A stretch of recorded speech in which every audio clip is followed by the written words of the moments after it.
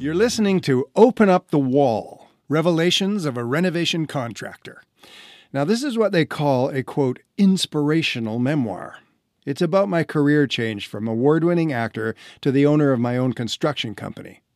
It's definitely a memoir, and throughout the 14 episodes of this podcast, you're going to meet some wonderful characters on both sides of the tool belt. This podcast is an edited version of the 27-chapter book of the same title, and it's available in e-form or hard copy. You can find out more about the book and about me, the author, Jeff Bowes, on my website, www.openupthewall.com. Feel free to leave any questions or comments you may have. I'd love to hear from you. In episode 12, I quit a job. I was trying so hard to make too many people happy that I almost made a lot of people unhappy. Almost, thank God. It is one of the very few episodes in my life that still make me cringe. The worst part is, there was nothing to learn from this event because I knew better from the beginning.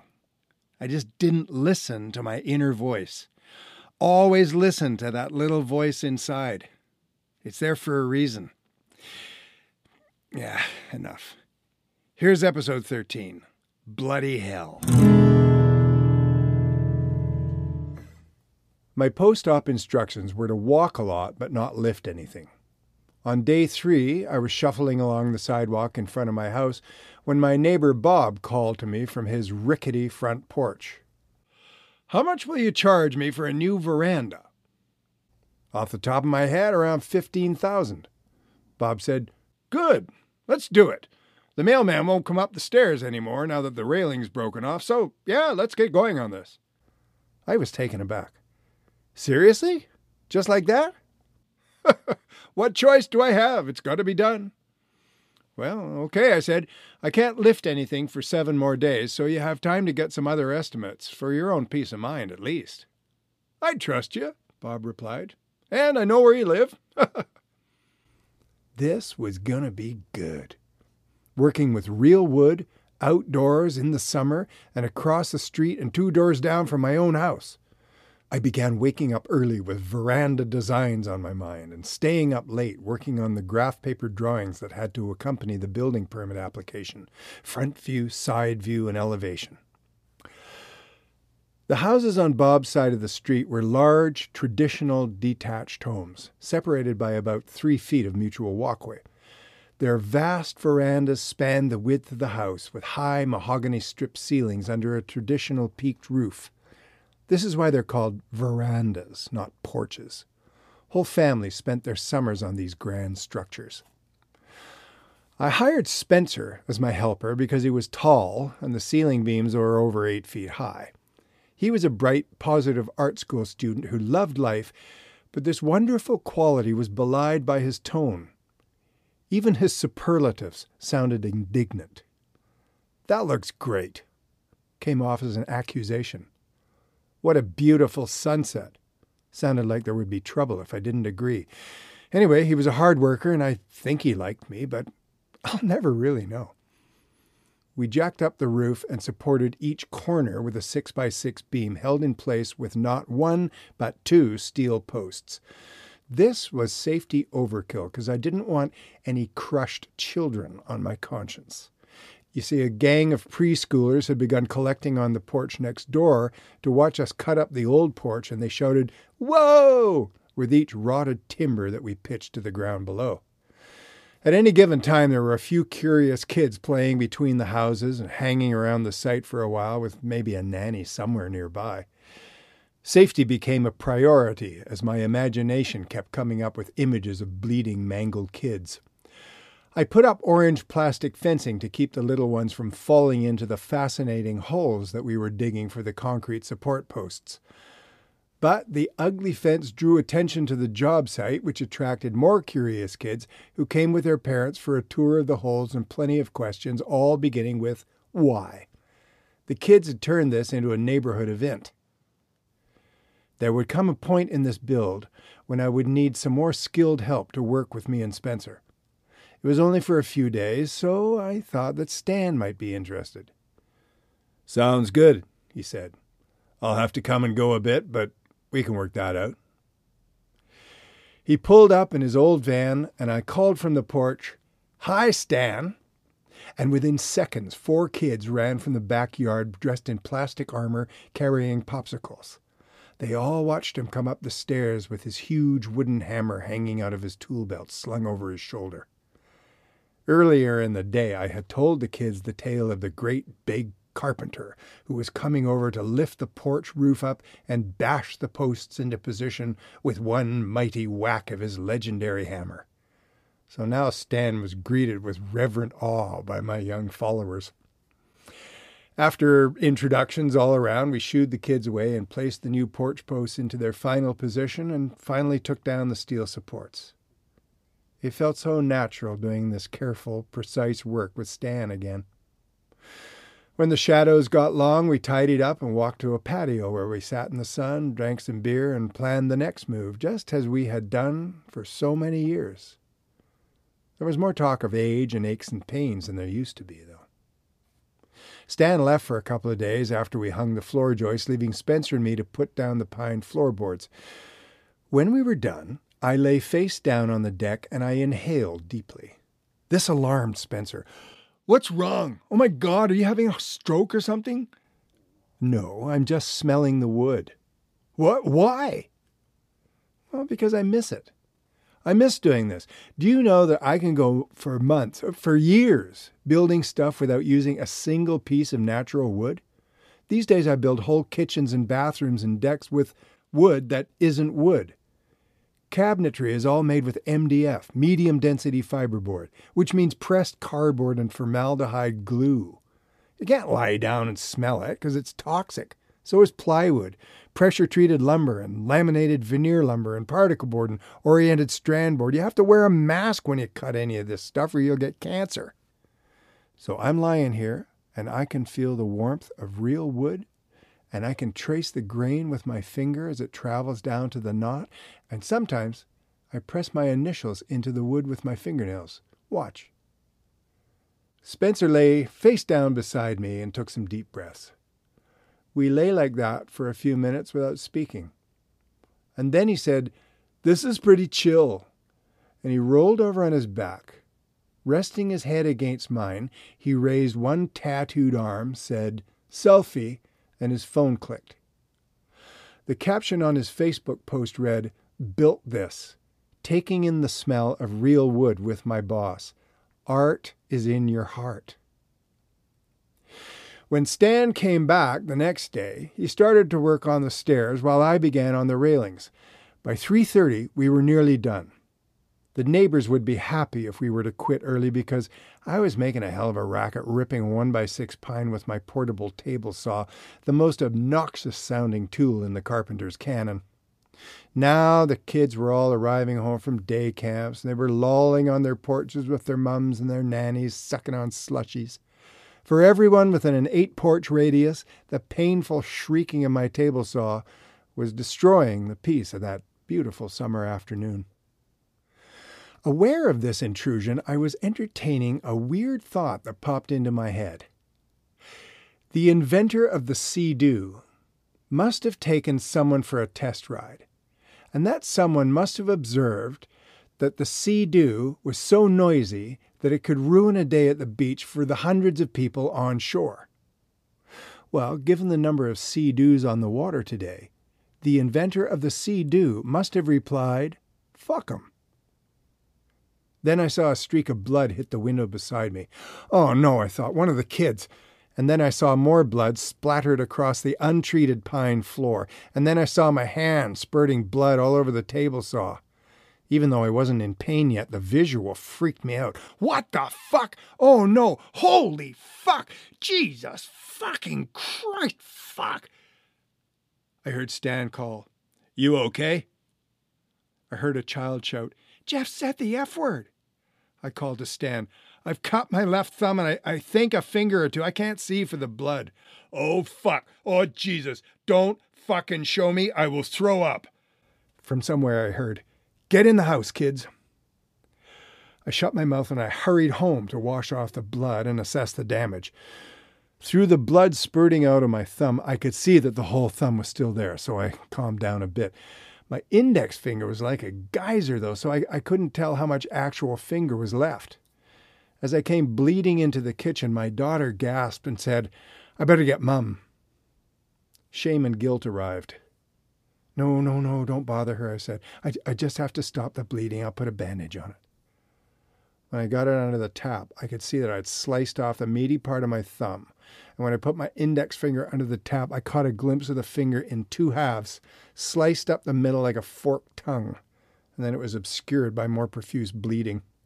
Suddenly I went from no pain to a lot of pain.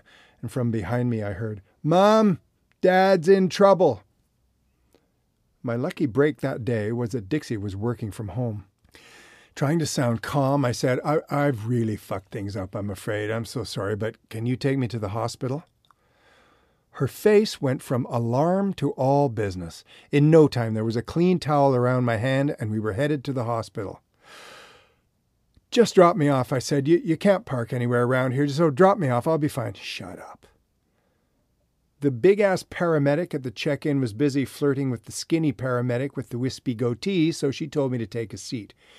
Dripping a trail of blood, I headed to the waiting area. No sooner had I sat down when the people on either side of me got up and moved away, leaving me more overcome with shame. I'd been careless, and now I might lose a finger. What a loser. What a fucking Jeffrey. I hadn't thought about Jeffrey in a long time. What a weird thing to be thinking, anyway. I couldn't even figure out what had gone wrong yet. Why is my husband sitting there bleeding? Why hasn't he seen the triage nurse yet? Dixie was here.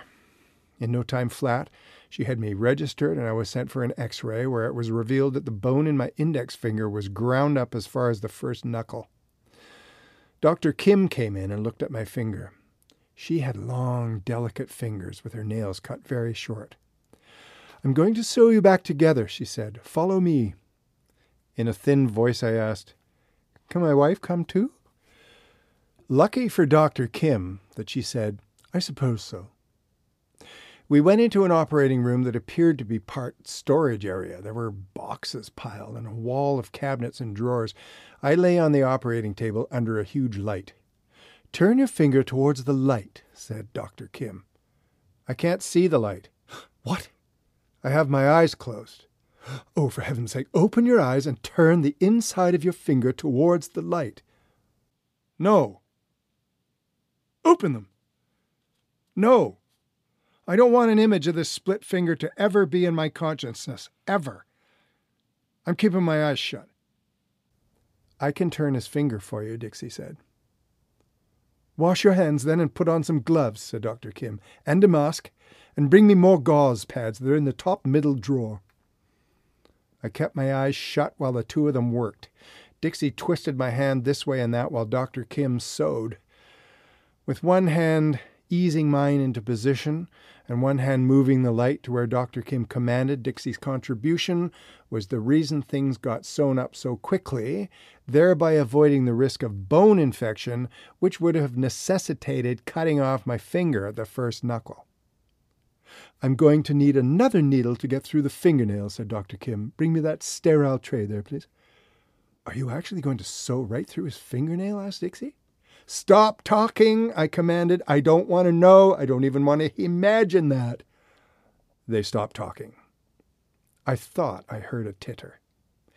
20 minutes into the procedure, I said, "I can feel that." "This is a bigger job than I anticipated, so the freezing's beginning to wear off," said Dr. Kim. A couple of minutes later, I asked if I could have some more freezing. "No, we're nearly done." "Yeah," I said, "but it really hurts." "4 more sutures," said Dr. Kim. "Make it 2, I bargained.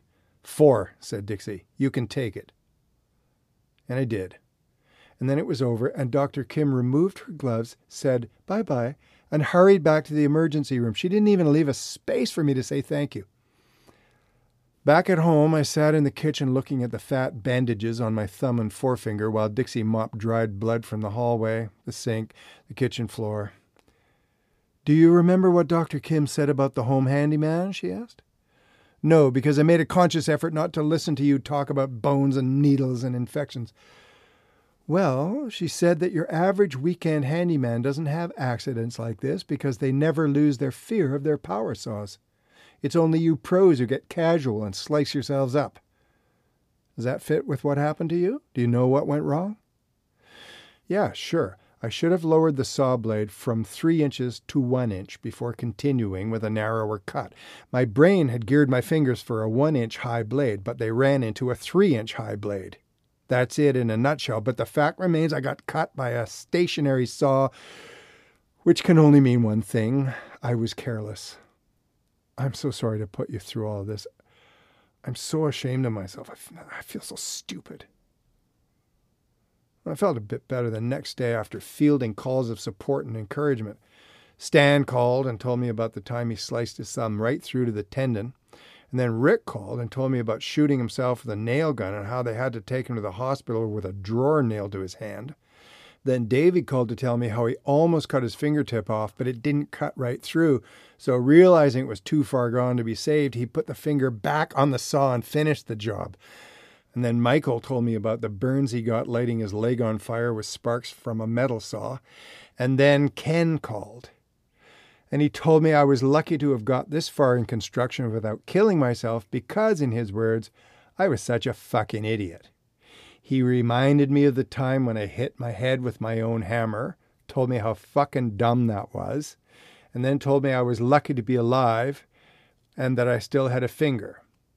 And then he said, "At least you're going to look like a carpenter now." So now I was part of a club. Being in such company helped me feel better about being such a fucking idiot. Images of the event continued to arrive unannounced in my mind. A close-up picture of my finger spurting blood all over the picture window would suddenly appear and then, just as suddenly, disappear. I thought of all the soldiers and the cops and the frontline workers with much, much more horrible, traumatic images trapped in their heads, upending the rest of their lives. And boy, I counted my blessings. Well, there's always something to be grateful for, said Lee as she pushed my twisted finger into my palm. You're lucky you still got this finger. Lee, the physiotherapist, was trying to regain some mobility in the end joint of my finger now that the stitches were out. My first impression of her had been a soft-spoken young lady with kind eyes and a demure, pursed smile. She was very gentle and really sweet, right up to the moment that she put my hand on her therapy table. Latching onto my finger with her right hand, she literally bared her teeth as she forced my hand onto the table with her left hand. And once restrained, she had her way with my poor finger, bending it and twisting it, all the while wearing a nasty scowl on her face. Twice a week I was subjected to her torture. I tried to weasel out of the last few sessions. It's kind of a losing battle, don't you think, Lee? Oh, don't say that, she said, bending my finger painfully forward. You'll get your mobility back if you do your stretching exercises. And she shouted directly into my face. Okay, you don't have to yell in my face. Well, it's necessary sometimes. You're squeamish. That makes you the worst kind of patient. You try to avoid pain by not doing your stretching exercises. Oh, for God's sakes, Lee, I do all of your exercises every day, and fat lot of good it does. I still can't make a fist properly, and I have no feeling in my fingertip. Well, you're pretty old, so it's going to take longer. Seriously? Come on, I'm not that old. Huh. Look at yourself. You're above average age to be working in construction. You will sustain more injuries in the next 5 years than you have in your whole working life. Sprains, torn ligaments, lower back pain, arthritis, it's all coming your way. You're not stupid. Surely you must know that. I've never thought about it. I don't feel old enough. Lee pushed my finger into my palm until I winced. Then think about all the repetitive movement you do. I can tell by the way you walk that your left knee will be the next thing to go from all the up and down. And by the way you take off your jacket, I can see there's probably a musculoskeletal issue going on in your neck. You want me to take a look? No way. You like hurting me too much. I appreciate the lecture, though.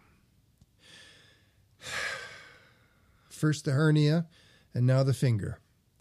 For the second time in a year, I was out of work because of injury. Nobody else that I knew had such bad luck. But was it bad luck, or was it something in me? I wasn't the clumsiest, but I was certainly the oldest of my peers by 10, 20, or 30 years, depending on the crew that I was working with. Lee's warning about the inevitable toll that construction would take on the body would not leave my mind. There was no denying that some of my pain was now chronic, so I couldn't completely dismiss her professional opinion, much as I wanted to. Anyway, I kept on working, beautifying the city one house at a time and enjoying life with my professional friends. I finally had an image of myself that I liked, one that had grown out of my life as a builder of things that please people. Still, my split finger didn't work, and I couldn't lift much weight above my head with my left arm. It probably wouldn't hurt to take some time off.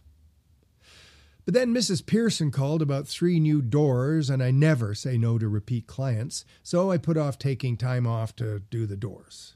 And then Sheila broke her outdoor tap, so I ran a new pipe through her basement wall and hooked up a new one. And then a new client wanted a wooden grid built for his living room ceiling. And it was such a unique build that I couldn't say no, so I ended up with a herniated disc in my neck. "Hey, it happens at your age," said Marcio, the x-ray tech. "I keep telling everybody I'm not old. I'm not that old." "Okay, sir, if you say so." I lay on the x-ray table while Marcio positioned my chin.